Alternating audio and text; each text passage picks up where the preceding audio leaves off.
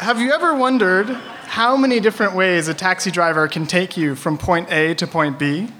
Or why they never take the same path twice when they're taking you home from the airport? Well, I've got some good news for you. Even if you have not been thinking about this, our next speaker has. In fact, he did an entire PhD on it. Currently working as a research fellow at the University of Melbourne Centre for Mathematics and Statistics of Complex System, and also completing his PhD at the University of Melbourne, our next speaker has been reared as a true Melburnian scientist. Please join me in welcoming Dr. Nick Beaton to the stage.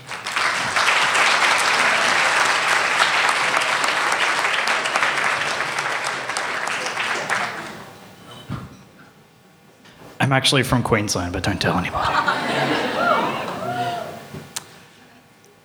Okay, so this isn't really a biography or the story of a single hero of science. Instead, it's the story of a quest and really of a rivalry. And it's not a well-known story, but I think it echoes some of the hopes and maybe in some cases some of the fears that people have about the relationship between humans and technology. So there are three main contenders in this rivalry. Firstly, a team of scientists, mostly computer scientists, mostly Canadian. Secondly, an American mathematician and Christian minister. And thirdly, a computer program. So the team of scientists was led by a guy called Jonathan Schaeffer, but it included a number of other people who I'll quickly name check, like Martin Bryant, Robert Lake, Paul Liu, and Norman Treloar. For brevity, I'm mostly going to talk about Jonathan Schaeffer, but that shouldn't be taken as a dismissal of the others' contributions. So Schaeffer was born in 1957 in Toronto. In 1975, he went to the University of Toronto to study mathematics, but he was put off by his teachers. The mathematician inside me cries a little at that, but that's okay. But maybe in the end, for the best, he ended up switching to computer science. He quickly became intrigued by the idea of computer programs playing games, and in particular chess. Now, he'd been obsessed with games since he was a small child, and chess had been his great love, at least until women came along. He quickly became fixated on the idea of being the world computer chess champion. He took up graduate studies at the University of Waterloo and then later at the University of Alberta on the topic of computer chess.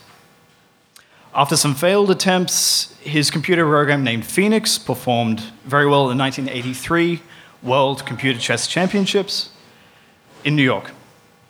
He graduated in 1986 and he became an assistant professor at the University of Alberta, where he remains to this day.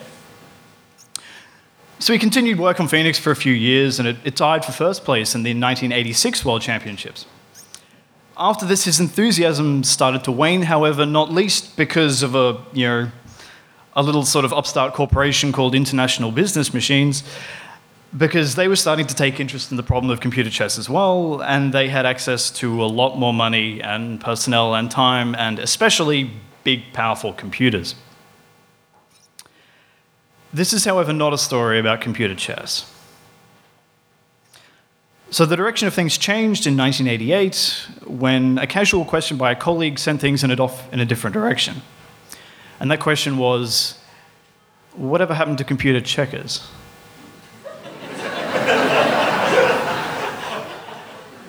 So we fast forward a year. Schaeffer and Norm Treloar were now working on computer checkers. You laugh. So they had a program with the rather imposing name of The Beast.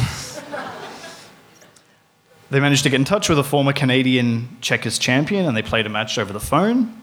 The Beast won 3 of the 4 games. And they decided at this point, all right, it's doing pretty well. So they entered The Beast in the Computer Olympiad, which was an event held in August 1989 in London, where in addition to checkers, there were to be competitions in games like chess and Scrabble and backgammon and bridge. And they decided at this point that The Beast was maybe a bit of a inappropriate name for a computer program.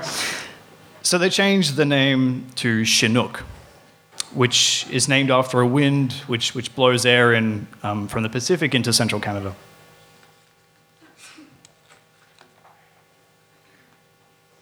So in London, Chinook won the gold medal in checkers, soundly defeating most of the competition. There were also some friendly games with some of England's best human players, which Chinook didn't win, but did pretty well, held its own for the most part. And so at this point, Schaefer was, he had a bit of an ego. He was, he had ambition. And so at this point, he was beginning to ask whether Chinook might one day be able to defeat the world human champion in checkers. Almost everyone he spoke to, however, sort of laughed at him and said, yeah, no, that's not going to happen. The guy who's the world champion, he's unbeatable. It's just not ever going to happen. So we've met our computer scientist, we've met our computer program. It's time to meet our third rival. Marion Tinsley was born in 1927 in Ironton, Ohio. He was an extremely academically gifted child, skipping 4 grades through school. He later went on to study mathematics at Ohio State University. From a young age, Tinsley was obsessed with checkers. He learned to play as a child, but it was a lodger in the family home, an old lady named Mrs. Kershaw, who irritated him into wanting to become good at the game. She used to beat me in game after game, he once complained. Oh, how she'd cackle. He later accidentally stumbled across some books in the university library and quickly absorbed everything he read. He was soon beating all the local competition, though Mrs. Kershaw by this point had moved on and he never actually had his chance for revenge. Over the next 10 years, he alternated between checkers and university, winning the 1948 US Championship, coming 5th in 1950 and winning again in 54. He became world champion in 55. He estimated that over the 12-year period from 43 to 55, he spent about 20,000 hours on checkers, which, if you work it out, is about 5 hours a day, every day for 12 years. In addition to this, he completed his PhD in 1957. His thesis was on the topic of combinatorics, like me, and for those who saw me talk a few months ago, also like Paul Erdős. In fact, Tinsley's Erdős number is 3, also like me. After graduating, he took up an academic position at Florida State University in Tallahassee. In 1958, he defended his world title, and at that point, apparently deciding that there was just nobody left in the world who could offer a decent challenge, abruptly announced his retirement from checkers so that he could devote his time to mathematics and to God. He spent the next 12 years teaching at university and preaching at a local Christian church, and only occasionally playing checkers with friends. After frequent urgings to come back to tournament play, however, Tinsley eventually struck a deal with a friend. He'd come out of retirement if his friend gave up drinking. His friend's adherence to his end of the bargain was apparently intermittent, but Tinsley's was nothing short of spectacular. He won the US Championships in 70 and 74 and regained the World Championship title in 75. From then until 1990, he won every tournament in which he played and remained undefeated as world champion. In fact, if you add it up, from the last tournament which he didn't win, which was when he came 5th in the 1950 US Championship, until 1990, he played over 1,000 serious tournament games and 8 World Championship matches, and he lost exactly 3 times. There were 2 more if you count the kind of exhibition matches where there was like an auditorium full of 40 people in a circle and he played 40 people simultaneously. But, you could argue that's not really serious. So, one could really argue that Marion Tinsley was the most dominant player of any popular game or sport that the world has ever seen. So in 1990, the American Checker Federation allowed Chinook to compete in the US Championship, but ruled it ineligible to win any prize money, which, fair enough, the computer program probably didn't care if it won any money or not. This was to be the first time that Chinook and Tinsley were to meet. They played 4 games, all draws, and Tinsley went on to win the tournament, with Chinook coming second. Now, normally in this situation, where the world champion wins the US Championship, then the player who comes second is allowed to challenge the world champion for the world championship.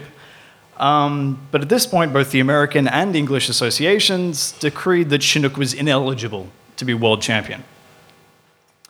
Now, Tinsley and Chinook later played a 14-game exhibition match in Canada, which Tinsley won 1-0. Of significance is at one point in the game that he won, there was a point at which, Chinook sort of, did its little computation and they came up on the screen, do this, and so Schaefer, made the move that Chinook told it. And Tinsley's watching this and then he suddenly looks up and says, "Oh, you're going to regret that." And, the computer said, no, the computer said it was fine, it was doing well. And in fact, nothing of any significance happened for another 65 moves. At which point, Tinsley actually managed to take a piece off Chinook and then sort of quickly won the game. So Tinsley was able to see what was going to happen 65 moves into the future, whereas Chinook was at that point looking about sort of 20-ish moves into the future. So Tinsley was really something special. Now, Tinsley was finally excited that there was finally another player who could actually offer him a serious challenge.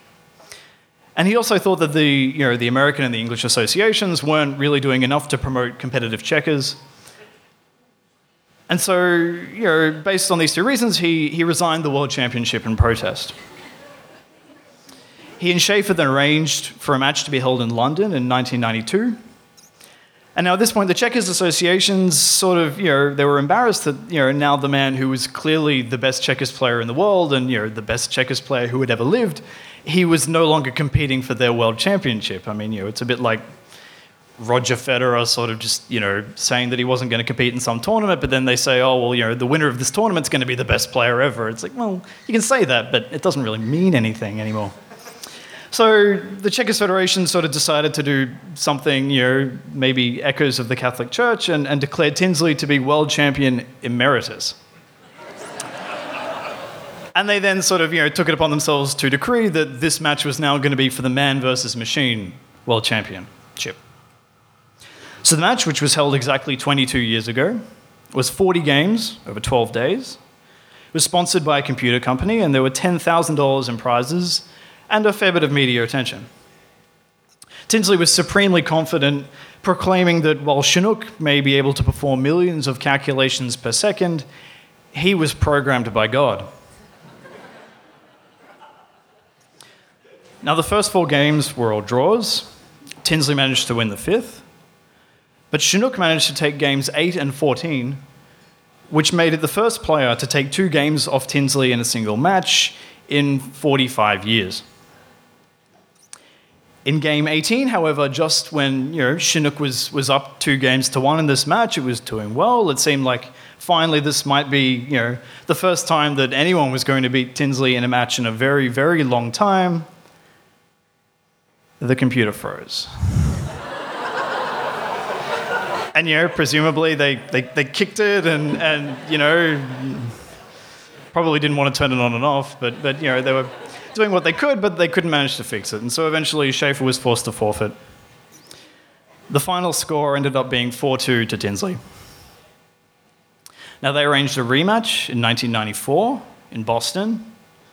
By this point, there was a fair bit less fanfare and attention. I mean, by this point, sort of Deep Blue and stuff like this was sort of coming onto the scene, and people were very interested in chess, and sort of checkers had sort of fallen back to the wayside. In this match, however, Tinsley resigned after only 6 games, and they were all draws, due to ill health. Chinook was declared the world man versus machine champion, sort of by default. Schaefer and his team were understandably pretty disappointed that this was the way the match turned out. And then, in order to put on a show for the small number of attendees and sponsors who had actually turned up, the world number 2, named Don Lafferty, flew in the next day to play a match, but it ended up just as a draw. So Schaefer and Tinsley both hoped soon to play another match after Tinsley recovered, but it wasn't to be. His health problem turned out to be pancreatic cancer, and he died in April 1995 at the age of 68. So Chinook played and won a few more matches and tournaments, but it eventually just became stronger than any human player left anywhere. and so it was retired from competitive play in 1997. So then after a few years away from checkers, Schaefer and his team returned to the problem with an even loftier goal. Instead of just beating the world champion at checkers, they wanted to solve the game of checkers.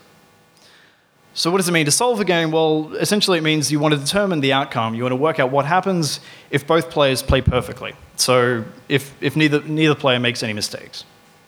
So for example, everybody here I'm sure is familiar with tic-tac-toe, and you probably know that tic-tac-toe is a draw, right? No matter where the first player goes, the second player can always sort of force it into a draw, and unless one of you is drunk or something, it's always just going to end up as a draw.